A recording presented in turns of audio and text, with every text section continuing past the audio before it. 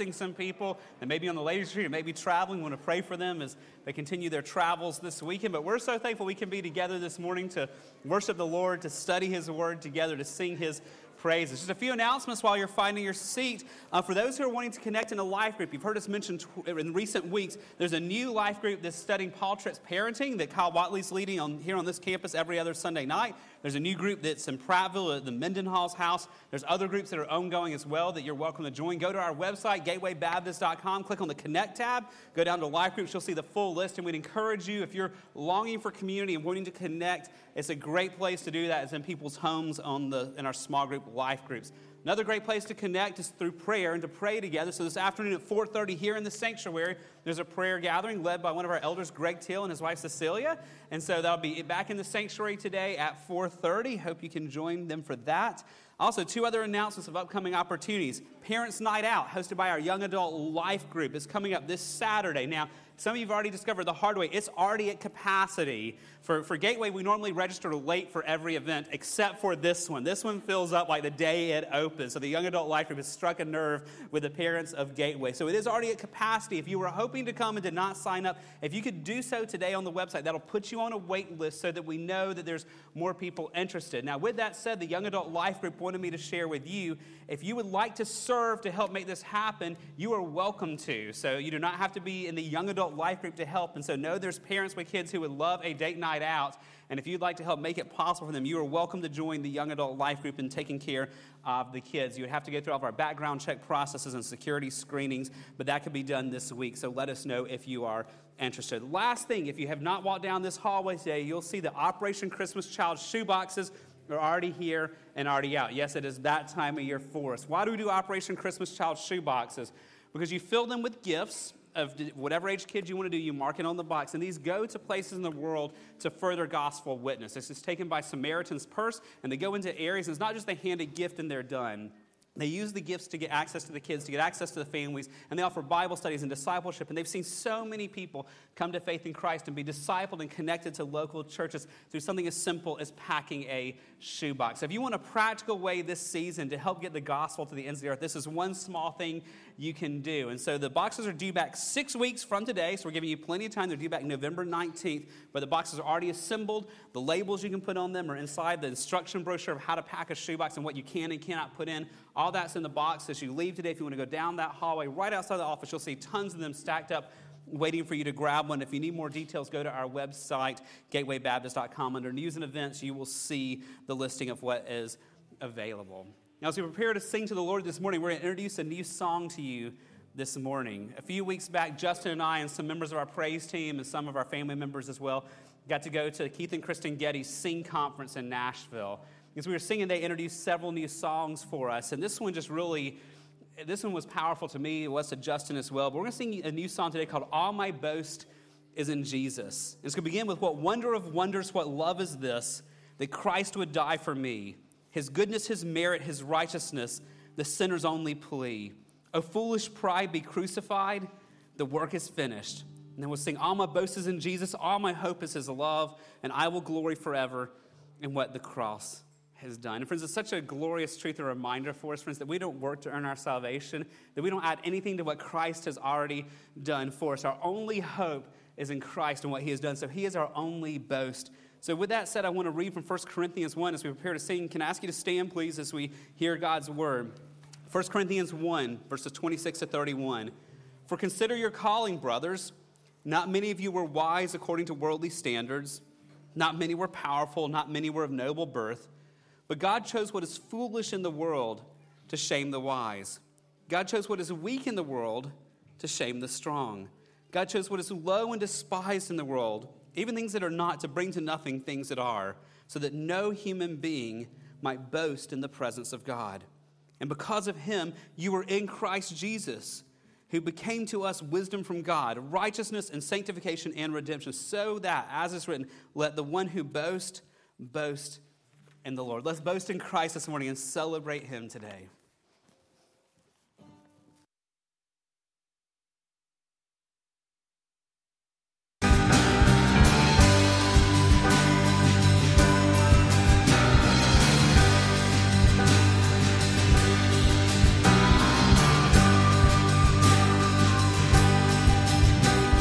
wonders, what love is this, that Christ would die for me. His goodness, His merit, His righteousness, the sinner's only plea. Oh, foolish bride, be crucified, the work is finished. All my boast is in Jesus, all my hope is His love, and I will glory forever in what the cross has done. Now fully forgiven, my life is filled with graces undeserved, for mercy that flowed down that sacred hill, that praises now return. Rise up, my soul, and bless the Lord, who else is worthy. All my boast is in Jesus, all my hope is His love, and I will glory forever in what the cross has done. Oh, praise the one forever, bless Him alone, my heart adores, and I will boast in nothing less than the love of Christ my Lord. Sing that again. Oh, praise the one forever, bless Him alone, my heart adores, and I will boast in nothing less than the love of Christ my Lord. I boast not in riches and strength or might, but in the grace of God. And I glory in weakness to live as Christ, in plenty or in want, that I may know, that all may see His power within me. All my boast is in Jesus, all my hope is His love, and I will glory forever in what the cross has done. Now I stand in this freedom, ransom clean in His sight, and I cannot be ashamed, for my boast is Jesus Christ. My boast is Jesus Christ. My boast is Jesus Christ.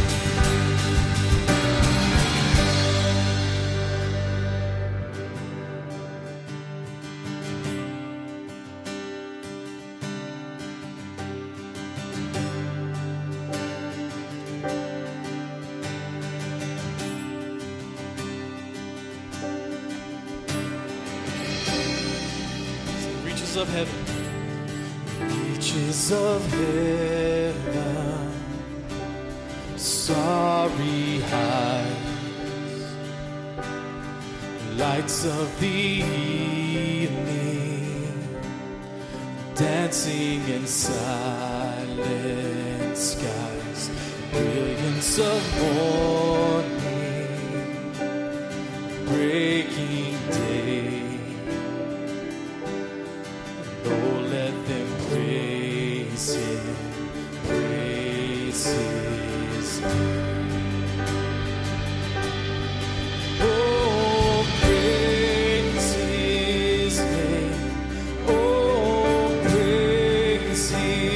His name. Let all His wondrous works declare His praise. The mightiest mountains, peaceful plains, snowfall and fire, thundering ocean waves, kings and their kingdoms, age to age. Oh, let them praise Him, praise His name. Oh, praise His name. Oh, praise His name. Let all His wondrous works declare His praise. Oh, praise His name. Oh, praise His name. Let all His wondrous works declare His praise.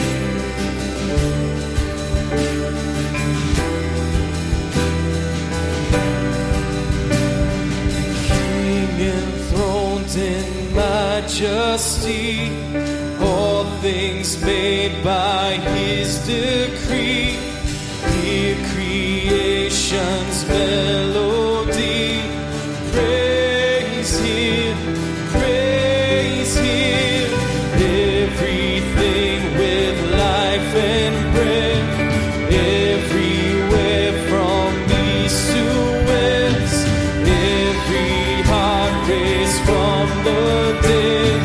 Praise Him, praise Him. Angels echo the refrain. Jesus, Lamb for sinners slain.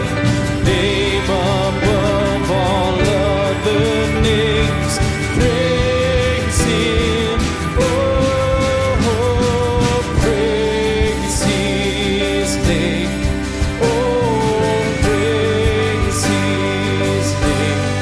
Let all His wondrous works declare His praise. Oh, praise His name. Oh, praise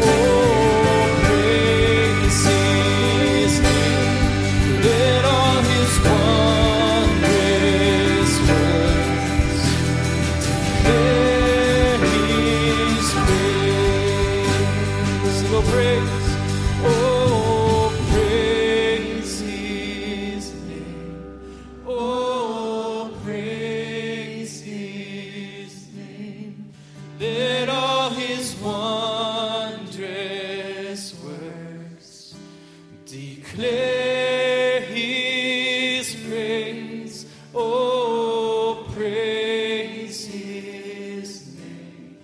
Oh, praise His name.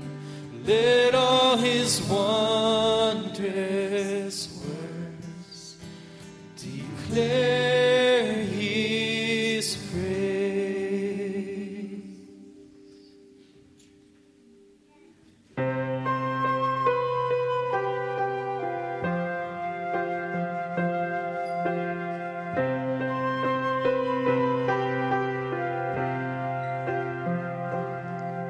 No God before the mountains were brought forth,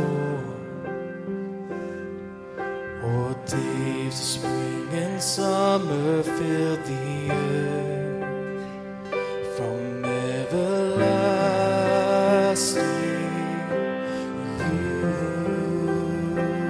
are God.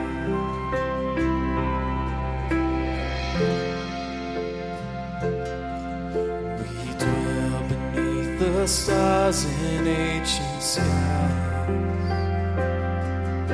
1,000 years are nothing in your sight. From everlasting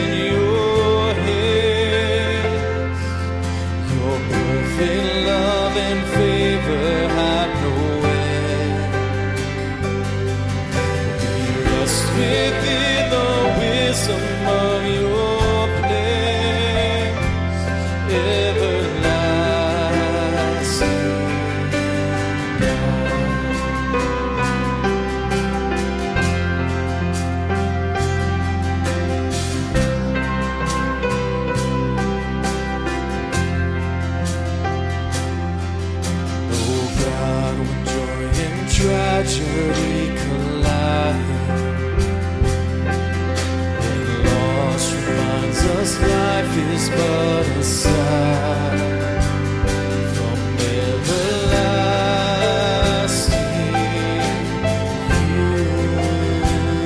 You are God. All our days, all our days are held within your hands.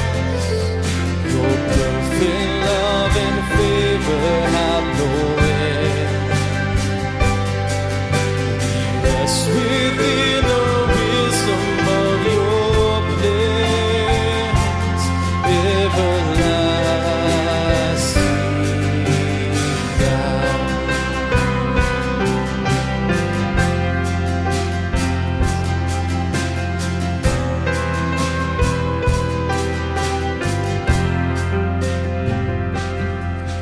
Lord God of light, our ways are known to you, but by your grace you're making all things new. So satisfy us in our numbered day. Establish every effort while we wait. From everlasting, you are God. And all our days are held within your hands. Your perfect love and favor have no end. Rest within the wisdom of your plans, everlasting. And all our days are held within your hands. Your perfect love and favor have no end. Rest within the wisdom of your plans, everlasting God.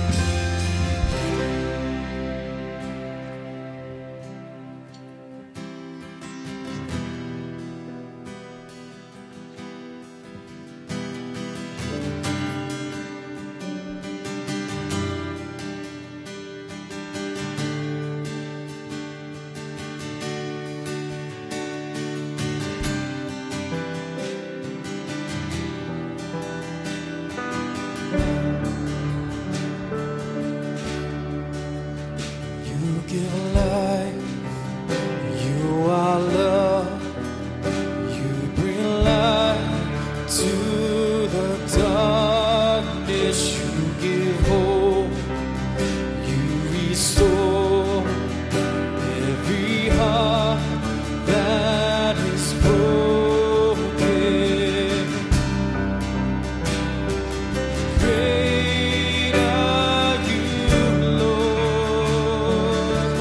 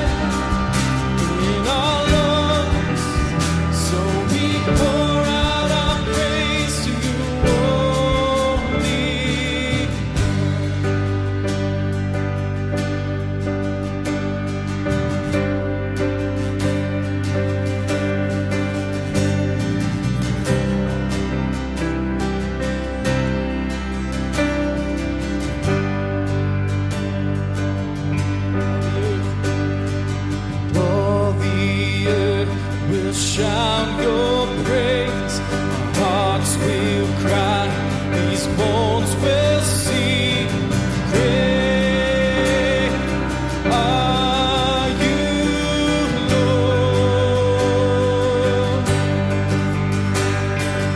All the earth will shout your praise. Our hearts will cry. These bones will sing. Great are you, Lord. All the earth will shout your praise. Our hearts will cry. These bones will sing. Great are you, Lord. It's your breath in our lungs, so we pour out our praise. Pour out our praise. It's your breath in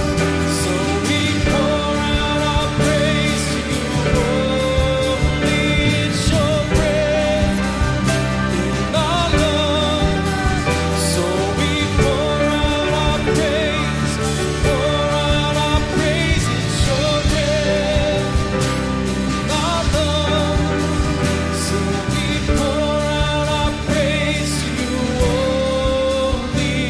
Pour out our praise. It's your breath in our lungs, so we pour out our praise to you only, God. It's your breath in our lungs, so we pour out our praise. Pour out our praise. It's your breath in our lungs, so we pour out our praise to you only, God.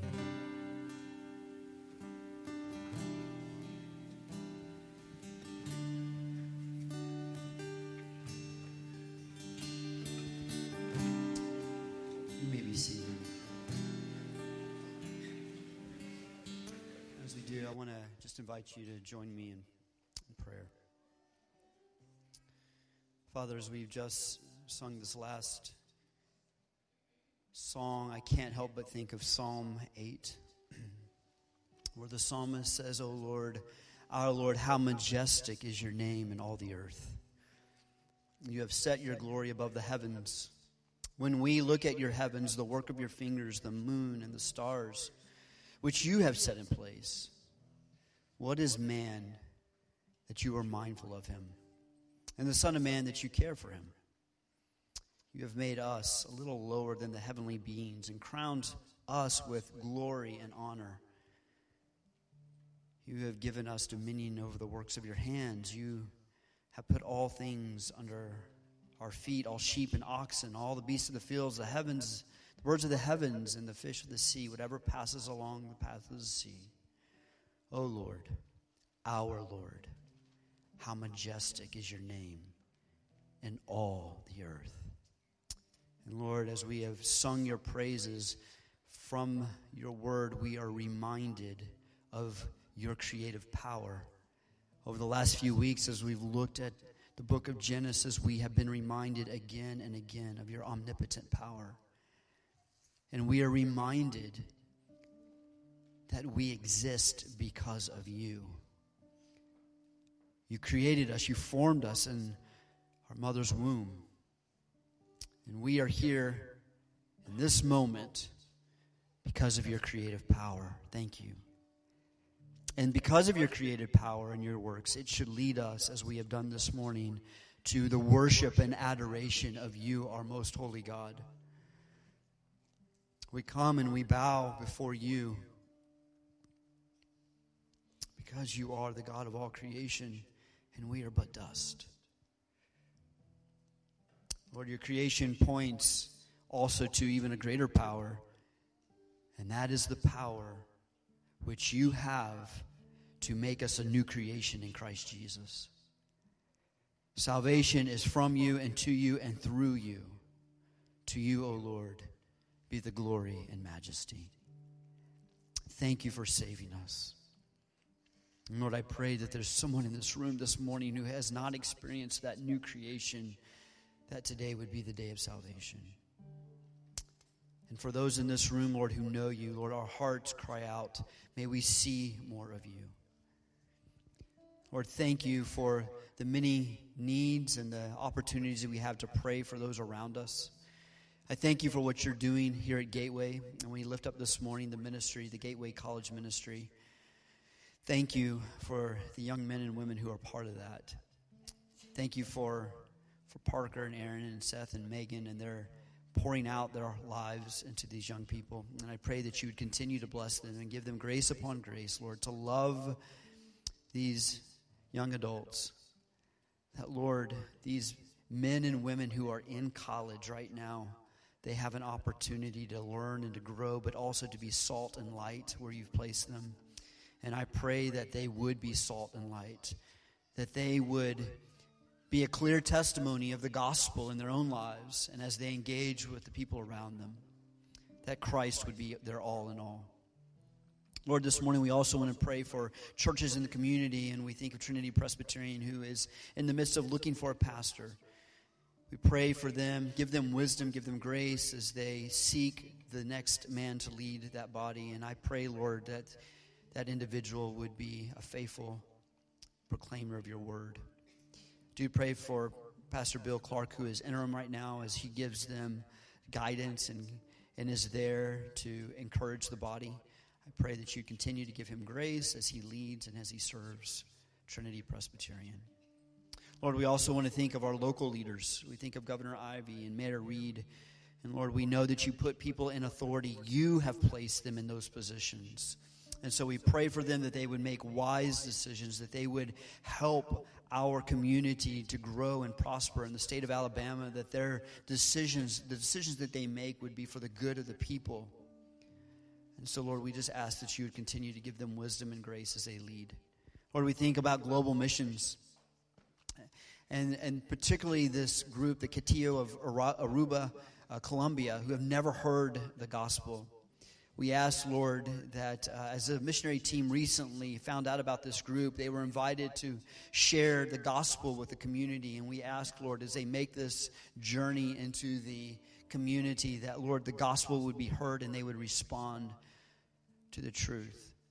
Open eyes and ears, Lord, and as you say, when we get to heaven one day, every tribe will be there, every people. Lord, we long for that day. Thank you, Lord, for the giving of your people. We pray that you would use this offering for the furtherance of your kingdom, Lord. Thank you for what you have given us. And, Lord, help us to be faithful to give back to you, knowing that it doesn't belong to us. All that we have, our homes, our cars, our jobs, all that we have, our lives, they belong to you, Lord. May we give of our time, may we give of our resources, may we do so joyfully, knowing that, Lord, you have blessed us immensely. And Lord, as Grady comes this morning, I ask that you would just anoint him with your Spirit as he proclaims your word, that the gospel and the truth of your word would go forth and it would do its work in our hearts. Lord, we would see and hear and understand that we would leave here a changed people. A people who love you more. And so, Lord, we thank you for the opportunity that we have to sit under your word this morning, and we ask that you would use it and bless it, and may all that is said and done bring glory to your name. I pray this in Christ Jesus' name. Amen. First and fourth graders, you are dismissed to kids worship. First and fourth graders, if you'd like to go, you would.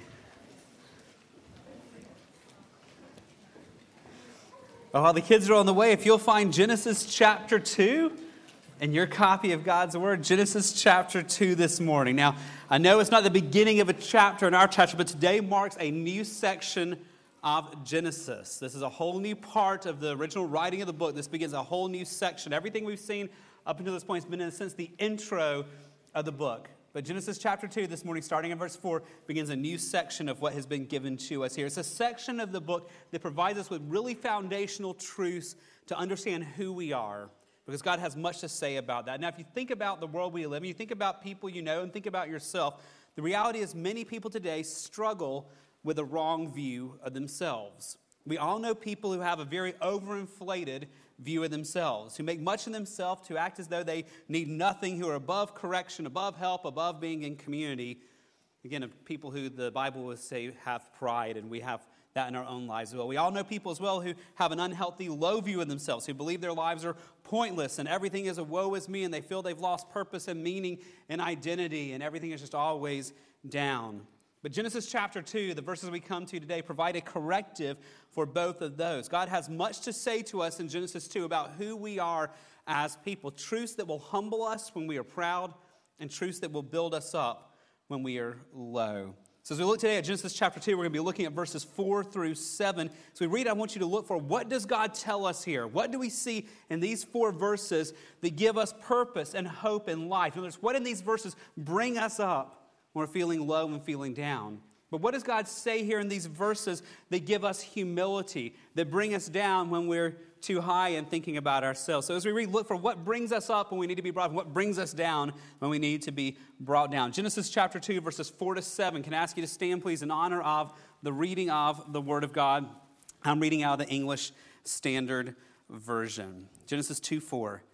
These are the generations of the heavens and the earth when they were created, in the day that the Lord God made the earth and the heavens, when no bush of the field was yet in the land, and no small plant of the field had yet sprung up, for the Lord God had not caused it to rain on this land, and there was no man to work the ground. And a mist was going up from the land and was watering the whole face of the ground. Then the Lord God formed the man of dust from the ground and breathed into his nostrils the breath of life, and the man became a living creature. Would you pray with me? Father, we thank you for your word this morning. We thank you that you have told us who you are. And as we come to texts like this, you've told us who we are and your plans for us. And so, Lord, you see our hearts. You know the pride in our hearts. You know the wrong thinking in our hearts. And I pray today that you would use your word and your Holy Spirit would apply your word to help us view ourselves correctly. So, Lord, give us correction where we need correction. Give us encouragement where we need encouragement. Use your word to be forming us and shaping us to be who you want us to be. We ask in Jesus' name.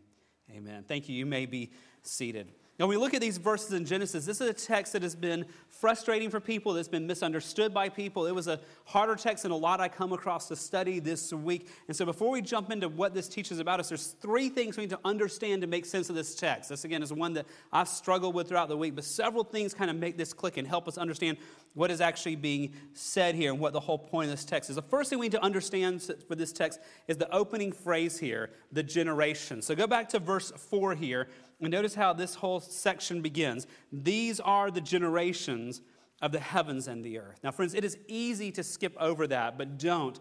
This is one of the most important phrases in all of the book of Genesis. Now, this is actually a special word in Genesis, a word called toledot. I want you to see it up on the screen. So this is the word that is beginning here. What we translate, these are the generations, is the Hebrew word toledot. Now, don't skip this one because this is an important word. It'll appear 10 times in Genesis, and it marks significant transitions every time it appears. These were the original chapter breaks, if you will, of Genesis. Now, this Hebrew word toledot literally means to give birth, to bear, hence the generations that have come from a person. And so every time you see this word toledot, which will be translated for us, the generations in Genesis, it tells us what is following an event or a person. And so you'll see it introduced in different ways. So for example, Genesis chapter 6, verses 9 to 11, if you're looking ahead to the story of Noah, which we'll come to in several months still, it says these are the generations, these are the toledot of Noah. Well, Noah hasn't appeared yet. This is now going forward. And it starts telling us about Noah. Noah was a righteous man, blameless in his generation. Noah walked with God. Verse 10, it carries on. And Noah had 3 sons. So here come the generations, Shem, Ham, and Japheth. Keep going. And now the earth was corrupt in God's sight, and the earth was filled with violence. So that toledot introduces for us the story of Noah and what's happening in the world at Noah's time and the generations that would come with Noah, and hence the flood and the ark. It's all introduced by the toledot. These are the generations of Moses. You'll see one in Genesis 11, verse 27 to 30 as well. Now, these are the generations of Terah. Okay, well, what's so significant about this guy named Terah? Well, He starts telling us about the generations. Terah fathered Abram, Nahor, and Haran fathered Lot. Verse 28. Haran died in the presence of his father Terah in the land of his kindred in Ur of the Chaldeans. Verse 29. And Abram and Nahor took wives. The name of Abram's wife was Sarai, and the name of Nahor's wife Milcah, and the daughter of Haran, and the father of Milcah and Iscah. Now Sarah was barren, she had no child. Now at that point, you should start being familiar with where the story's going to go with Abraham and Sarah. This is the Toledot. These are the generations of Abraham that becomes the generations that will follow of God's people. And then we go back today to verse 4. It's that same word that appears 10 times in Genesis. These are the generations. These are the Toledot of the heavens and the earth. Now, the 10 times you see this in Genesis, the first 5 are all in what we're doing in this study, Genesis 1 to 11. The first 5 are what we call primeval history, the beginnings of humanity. The last 5 of these Toledots are all about Israel's fathers, Abraham and his descendants. And it focuses on the nation of Israel and God's plan. So Genesis 1 to 11 has the first 5. These are the generations. Genesis 12 to 50 has the next 5. These are the generations. But we're starting today with the first one. The very first one is these are the Toledot. These are the generations of the heavens and the earth. It is showing us what the main focus is God makes the heavens and the earth. What is the first thing God now focuses on and what he does? And what follows is the creation of humanity. The focus on the first people. And so what we're seeing in this first major section of Genesis is a story shifts to God's plan for his people. As such, friends, it has much to say about our identity. It corrects the lies of the enemy that lead us to be full of pride. And it corrects the lies of the enemy that leads us to self-abasement. So to understand this text, we have to understand this is not just a random verse here. This is the beginning of a new section about humanity and God's plans for people. But there's a second key to understand this text, and that's the name of God that you see here. Look at verse 4 here. These are the generations of the heavens and the earth when they were created. In the day that, notice this, the Lord God made the earth and the heavens. Now, this is the first time you see God's name recorded this way in Scripture, the Lord God. You'll see it repeated in verse 5. And then in verse 5, for the Lord God had not caused it to rain on the land. You see it repeated in verse 7. Then the Lord God formed the man of dust from the ground. In the next few weeks, we're going to see this over and over in chapters 2, 3, and 4. Now, this is important as well. So I got a slide. I want you to see what this word is as well. This is the name Yahweh Elohim, the Lord God. Now, this is massively significant also in the Hebrew language here, because up until this point, in all of chapter 1, every reference to God was Elohim, the general word for God. And that was a very fitting name of God to be used in chapter 1, because the name Elohim stresses God's majesty. It stresses his great power. So when God reveals his name to us in Genesis 1, he's telling us he's speaking and the cosmos is coming into being. It's fitting that he shows himself as Elohim, the majestic, the all-powerful, the omnipotent God. He's Elohim. But now he combines that with another one of his names, the name Yahweh, which we translate Lord. This is God's covenant name.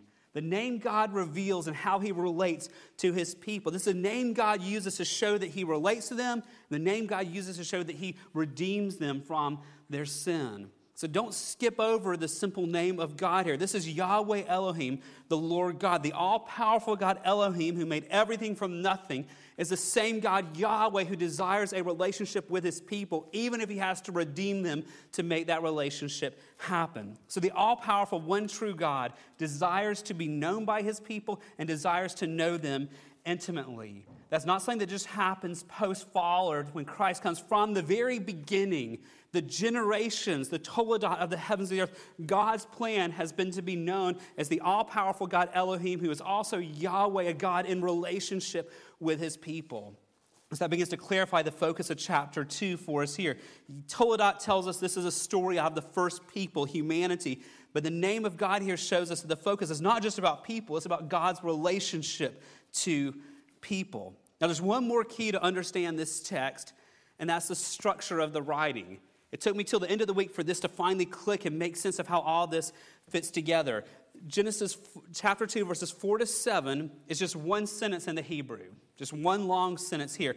Verse 4 introduces the sentence. It tells us that God made everything. These are the generations of the heavens and the earth. It concludes with the Lord God, Yahweh Elohim, made the earth and the heavens. Now, the whole sentence builds to the last clause of verse 7. So go down to verse 7.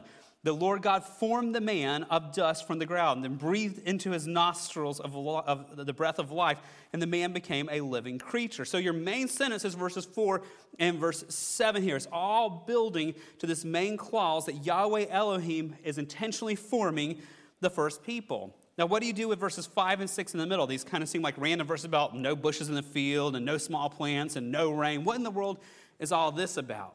Well, these are all subordinating clauses, okay? I have to think back to English, right? I'm sure you all think about subordinating clauses frequently, right? I was talking to Jennifer Habercorn before the service. She's leading kids worship this morning, and she's so sad because she's not in here. She loves grammar, and a lot of you kids have had her in this. But these are subordinating clauses, and I checked my definition of subordinating clauses with her to make sure I'm being consistent with what you kids are learning in her class as well. But a subordinating clause is a phrase that cannot stand on its own, right? It's a phrase that supports something else. A subordinating clause provides context related to the main idea. So when we read this, verses 5 and 6 can seem really random here. Why are there no bushes? Why are there no small plants? Why is there no rain?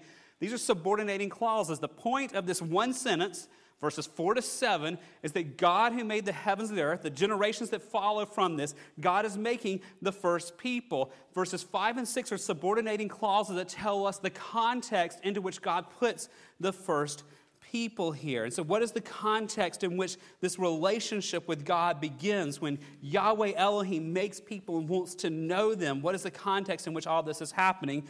That's verse 5. When no bush of the field was yet in the land, and no small plant of the field had yet sprung up, for the Lord God had not caused it to rain on the land, and there was no man to work the ground. Now that sounds really weird at first, doesn't it? What in the world is this about? Well, notice the terminology and the choice of this here. We're told, first of all, in verse 5, that there's no bush of the field. Okay, wait. We just saw in Genesis chapter 1 that God has made all these plants, so now we're being told there's no bushes. What is this, friends? These are maybe a better word for bush. Think of weeds. Think of plants that are not helpful. Think of plants that are not useful. Now, go back to Genesis 1:29. What did God told the first people about the creation of plants? We're told that he has given them every plant yielding seed that's on the face of the earth, and every tree with seed its fruit. You shall have them for food. So everything God has made is good, is perfect, is useful. Remember we said God made an edible world, and so everything is good for where Adam would be put into this, and Eve will be put into this to have an edible world. So now we go back to verse 5 here. Now we're being told there's no bush of the field. God's not contradicting himself here. These are plants that do not yet exist because the fall has not yet happened. This is a point to show that there's perfection here. That means when Yahweh Elohim makes Adam, everything, like we saw in Genesis 1, is edible for him. Everything has a point. Everything serves him. That means, friends, this is telling us when no bush of the field means there's no poison ivy to make him itch. This is telling us here that there's no kudzu to take over his beautiful garden. This means there's going to be no crabgrass to invade his yard where he has to call Kyle to be like, hey, come get rid of this from my yard. It doesn't look good anymore. There's none of those type plants here. All those plants appear after the fall. Genesis chapter 3, verse 18, you see when this comes. Thorns and thistles it shall bring forth for you. The thorns and thistles are the same thing as the bushes here. When God makes everything perfect, there's all this stuff that we're seeing here, the poison ivy, the kudzu, the weeds, the bushes, all this appears after the fall. So why in the world is he telling us this back in verse 5? Why is there no bush of the field? Remember, this is context. This is subordinating clause. He's showing that when God made man, everything was perfect. This is an image of contrast for us to make sure we realize that when God created the first people, this was a time of complete perfection. In fact, it was so perfect, there was not even a hint of crabgrass in the garden. There was not even a hint of poison ivy or kudzu. Everything was perfect for Adam and then for Eve. We see that of the next word as well in verse 5 here. We're told not only was there no bush in the field, was yet in the land, and there's no small plant of the field had yet sprung up. What in the world is a small plant? These are plants that have to be worked hard at to grow. Think wheat, think grains, think rice. These are things that take a lot of effort. These things aren't going to grow unless you work the soil, unless you irrigate the land, unless you remove the weeds. You don't drive by, or if you're out hiking with me, you don't go through this and be like, wow, look, there's a field of corn that came up by itself. Oh, look, there's a field of wheat that came up by itself. Those type crops only come when we work hard. But why? Because of the curse, because of the fall. Genesis chapter 3, verse 19, the verse after we looked at a minute ago. By the sweat of your face, again, this is post-curse, post-fall, post-sin. By the sweat of your face you shall eat bread till you return to the ground, for out of it you were taken, for you are dust, and to dust you shall return. So when we're looking at verse 5 here, there's no of these small plants of the field. There's no plants that require man to work hard to make them work here. This again is showing us the context in which God makes the first man. This is pre-fall, pre-curse. Everything is perfect for which God will relate to his people. Now, there's one more word to help us understand the perfection of the world at the time when God makes Adam and Eve. And so go back in verse 5 here and notice the end of it. For the Lord God had not caused it to rain on the land. Okay, why in the world is that significant here? Why is it not rained? Well, think, when did rain appear? Rain came first, not as a blessing, but as a judgment on the earth. The first time a raindrop fell from the sky was Genesis chapter 7, verse 4. This is now in the Toledot about Noah. For in 7 days, God says, I will send rain on the earth, 40 days and 40 nights, and every living thing that I've made I will blot out from the face of the ground. So that's in the time of Noah. So when we're told back in verse 5 there's no rain yet, God is giving us a very clear picture that when he made Adam and Eve, they didn't evolve into some time period where things were already broken. They were created by God and put into a place of absolute perfection. There was no reign of judgment yet. There was no weeds. There was no kudzu. There was no poison ivy. Everything was just absolutely perfect for God's people. Now, immediately we start scratching our heads going, okay, well, if there's no rain, how in the world did the earth survive? How was it sustained? And maybe the Lord knew we'd start scratching our heads wondering, so he tells us, go back to verse 6. A mist was going up from the land and was watering the whole face of the ground. God's showing us a picture of a world very different than we know it. But this word mist is really not the best translation. Your Bibles may have a footnote there. The better translation is literally springs here. Springs were coming up, watering the whole face of the land. Those natural springs where clean water bubbles up and creates creeks that feed into rivers and waters everything. Because when I go backpacking, one of my favorite trails I do is up in Cheehaw, but it's a really, really dry trail, except for one spot. Regardless of how much rain you have or have not had, there's always water coming down the Cave Creek Trail. Why? You're nodding because you've been out there also. The Cave Creek Trail, because it's a spring-fed one. There's a water table below the earth that always is giving out water there regardless of the rainfall you have. Or when we were out west this summer, we were out at Yellowstone, we went to what's called the Grand Prismatic Spring. And this gorgeous thing God made, there's no creeks coming into it, no rivers coming into it, but it's pushing out 560 gallons of water every minute.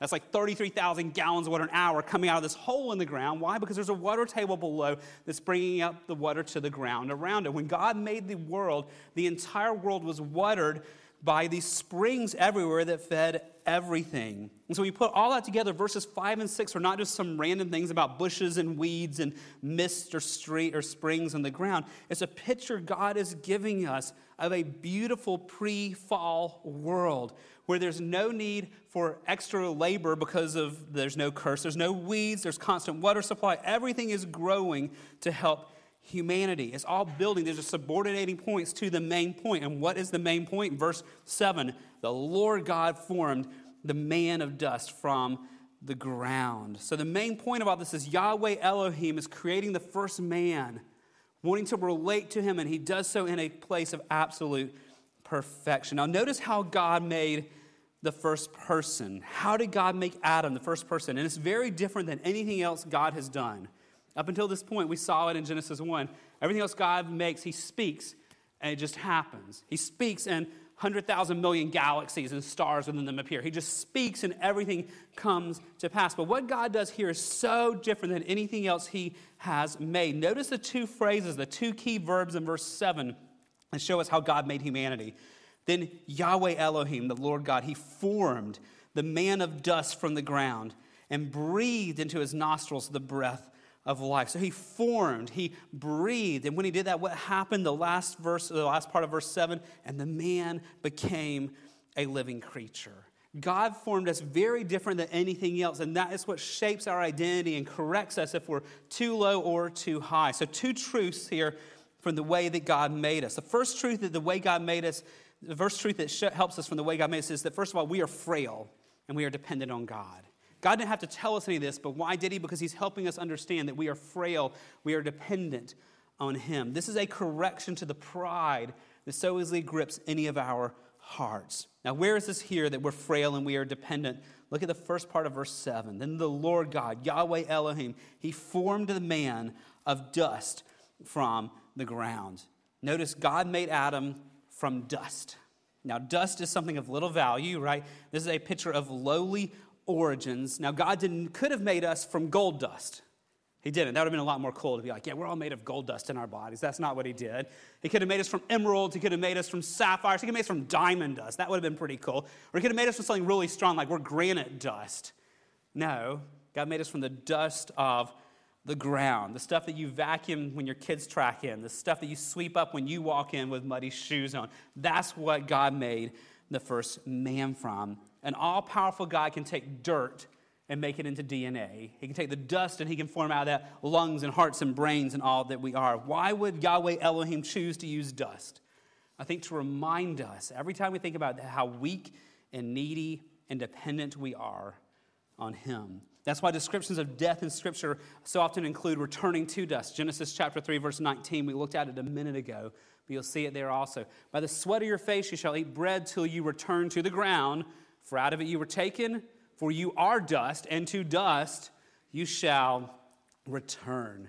This is a reminder God gives us to humble us from the pride that comes in our heart. And so when we are tempted to think we are so strong and we are so smart and we are so wise and we have it all figured out and we are just on top of everything, in those points we need to remember we were made from dust. And within a few short years or decades, we will all be dust again. Some of us need that reminder today that we are dust. We are needy, we are broken, we are frail and dependent on God. But that truth, friends, is balanced by another truth here. Not just are we frail and dependent, but number two, we're special to God. We are special to God. Now, this is the correction we need when we're feeling our lives are pointless or we are unimportant or we don't have purpose in life. We are special to God. And we see that in two places in this text. Go back to the beginning of verse 7 here.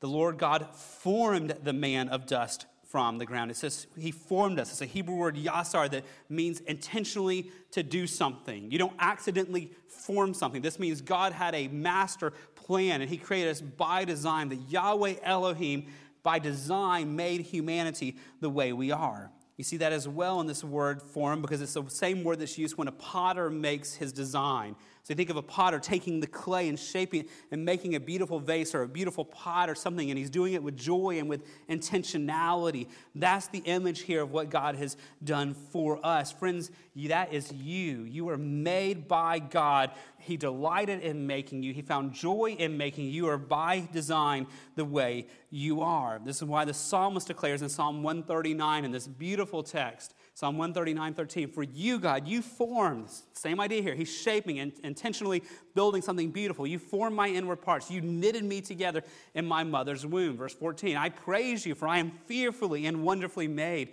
Wonderful are your works. My soul knows it well. Verse 15, my frame was not hidden from you when I was being made in secret, intricately woven in the depths of the earth. Verse 16, your eyes saw my unformed substance. In your book were written, every one of them, the days that were formed for me, when as yet there were none. Then in verse 17, how precious to me are your thoughts, O God. How vast is the sum of them. So the fact that God formed us tells us we are special to God. He crafted us with joy and intentionality. But we see that we're special to God also in the second part of this verse, back to verse 7.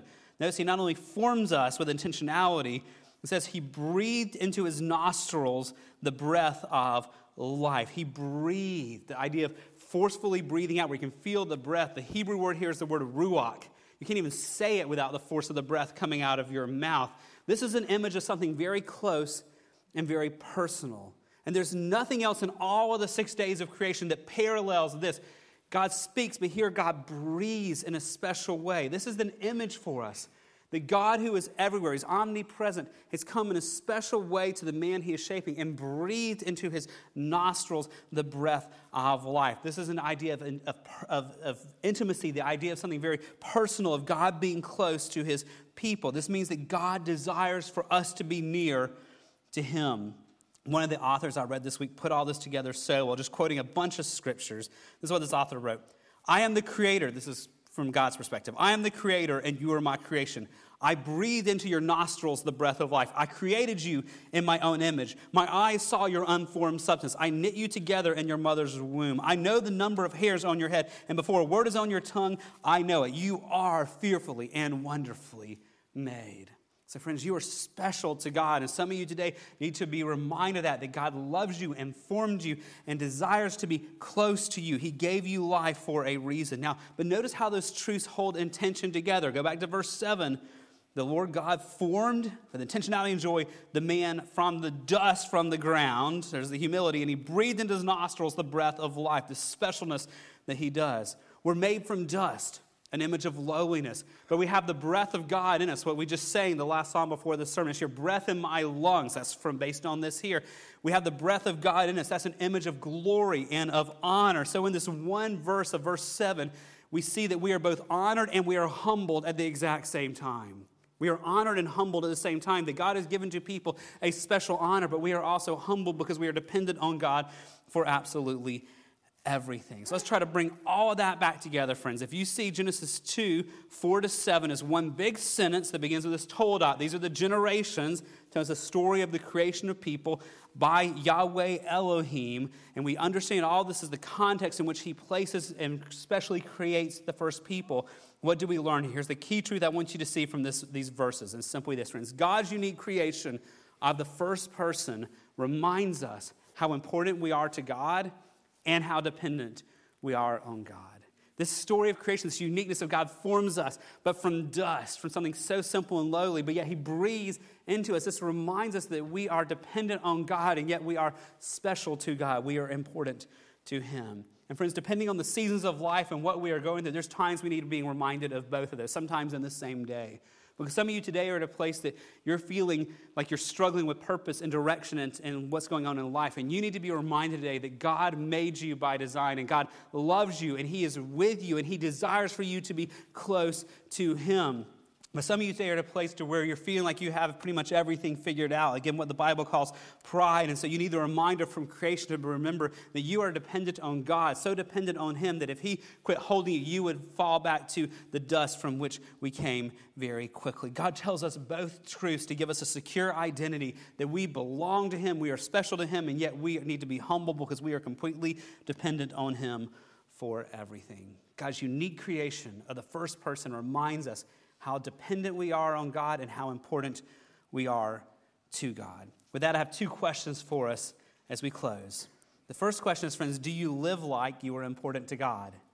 Do you live like you are important to God? Not can you give the right answer. All of us here could be like, yes, humanity's made in God's image and we're important to God. But do we live that way? You hear me talk often about my own wrestlings with what I call our confessional theology. Most of us here can give the right answers. But what's our functional theology? What do our lives show? If you look at how we live our lives, are we living our lives from a place that we are resting in God's unconditional love? Are you going through life feeling like you somehow have to earn God's love and earn other people's love? Are we at a place where we're really resting in the love of God, God's unconditional love, because we know he made us and he has redeemed us and he is holding us? Do you live like you know you're important to God? But secondly, friends, do you live like you are dependent on God? Do you live like you are dependent on God? If you look at your own life, is your life marked by your strivings and you trying to use your wisdom and your strength to accomplish your goals? Or is your life marked by a life of total dependency on the Lord? As we talked about this summer when we studied prayer, perhaps one of the best indicators of whether we're dependent on God or not is how we're praying. Because if we really understand we are of dust and to dust we will return, that God is one holding us, that will drive us to our knees saying, Lord, help, I don't know what to do. Lord, help, I don't have strength for this. But yet so often we go through our lives not praying because we really are not dependent on God. So do you live like you're special to God and important to God, and do you live like you are dependent on God?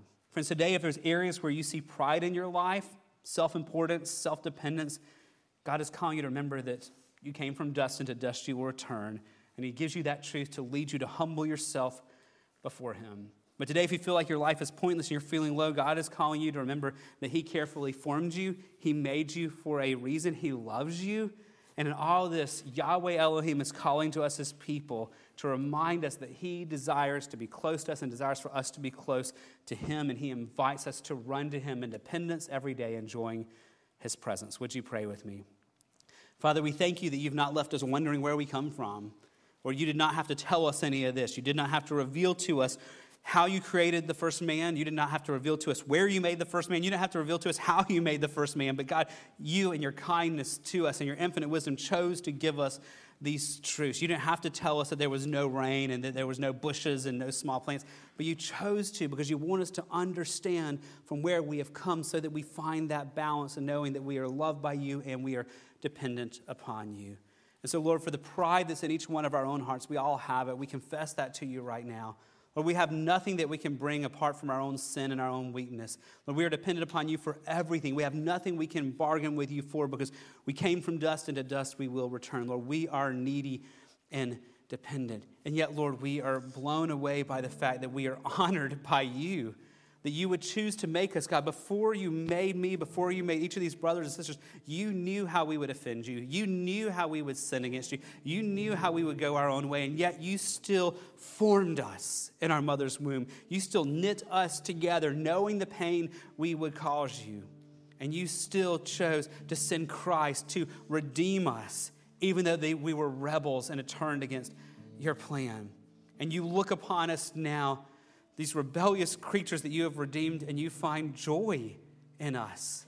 You say you are special, you are loved. Father, we cannot comprehend how something made of dust that has rebelled against you could be special and lovely and delightful to you. But it's what we sang earlier, Lord. It's only because of Christ. So, Lord, help us boast not in our wisdom. Help us boast not in our strength. Help us boast nothing of ourselves. Help us boast only in Christ. And let us magnify you, Lord. You have redeemed us. You have made us so that we can glorify you. And Lord, our cry is we want to do that more. So Lord, I pray for myself and these brothers and sisters this week for the pride that's in our hearts. Lord, would you show that to us so that we can repent of it? Would you reveal it to us so that we can humble ourselves before you? And for those areas this week, Lord, where we're thinking wrongly about ourselves and we're not finding joy in the fact that you love us, would you convict us of that as well? And would you just remind us all week long how you made us and you are holding us and you love us. So this week, Lord, would you give us that beautiful balance we see here in the creation of Adam, that we are dependent on you and we are special to you. And I pray that would be a place of security for us, a place of hope for us, from which we can walk out into this world you've called us to live in and love people knowing that we are loved and held by you. So we ask for much grace. We cannot produce that in our own hearts. We can't even remember that this week in our own strength. We are desperate for you to remind us of these truths of who we are and to give us a strength to live accordingly this week. We ask it in Jesus' name. Amen. Would you stand as we sing our closing song this morning?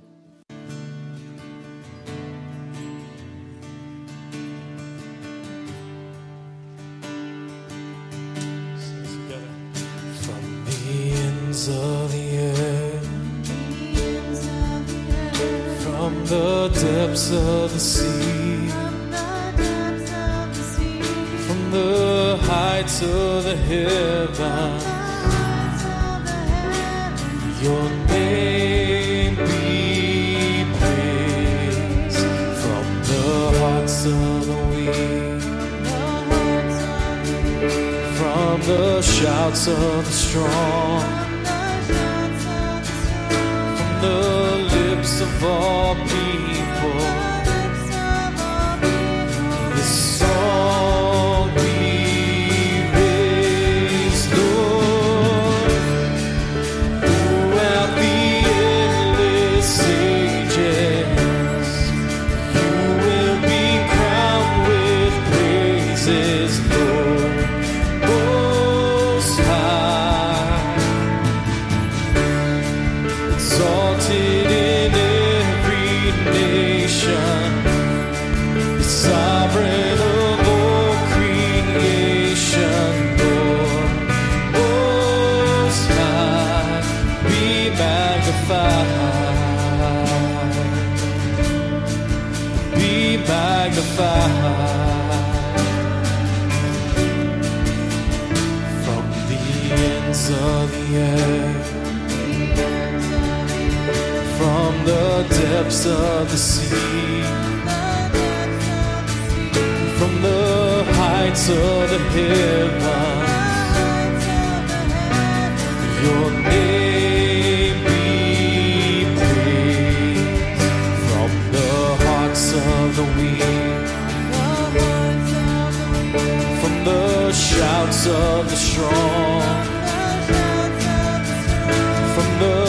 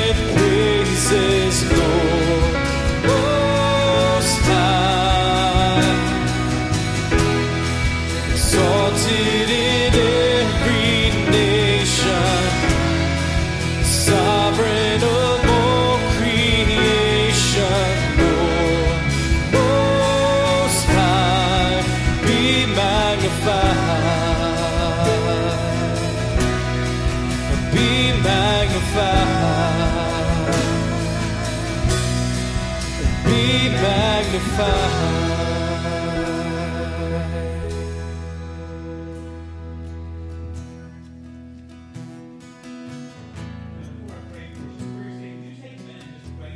Prayer. We have talked about his name, Yahweh Elohim. We've just sung about his attributes, his sovereignty, his majesty, his glory. Would you take just a minute where you're standing and praise God for his names and his attributes?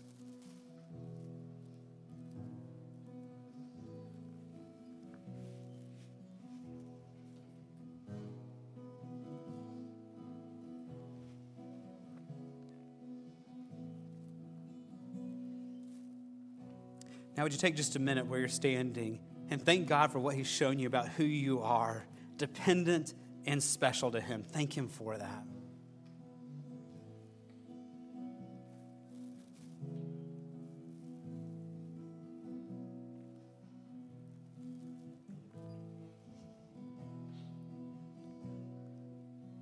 And now would you take just a moment and ask God for much grace this week to live according to that identity you have in him.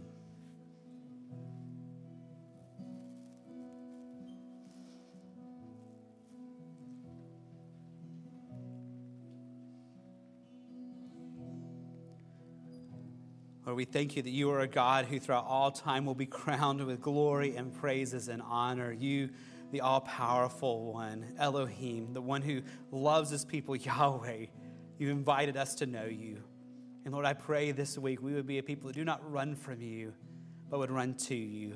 So give us much grace this week to remember who we are in you, how you've made us, and may it lead us all week long to think about you, to ponder your names and your attributes and your characteristics, to run to your word and to run to prayer because we want to know you more. So stir our heart affections to want to know you, Yahweh Elohim, even more this week. We ask it for your glory and for our joy in Jesus' name. Amen. God bless you. Have a great Sunday afternoon.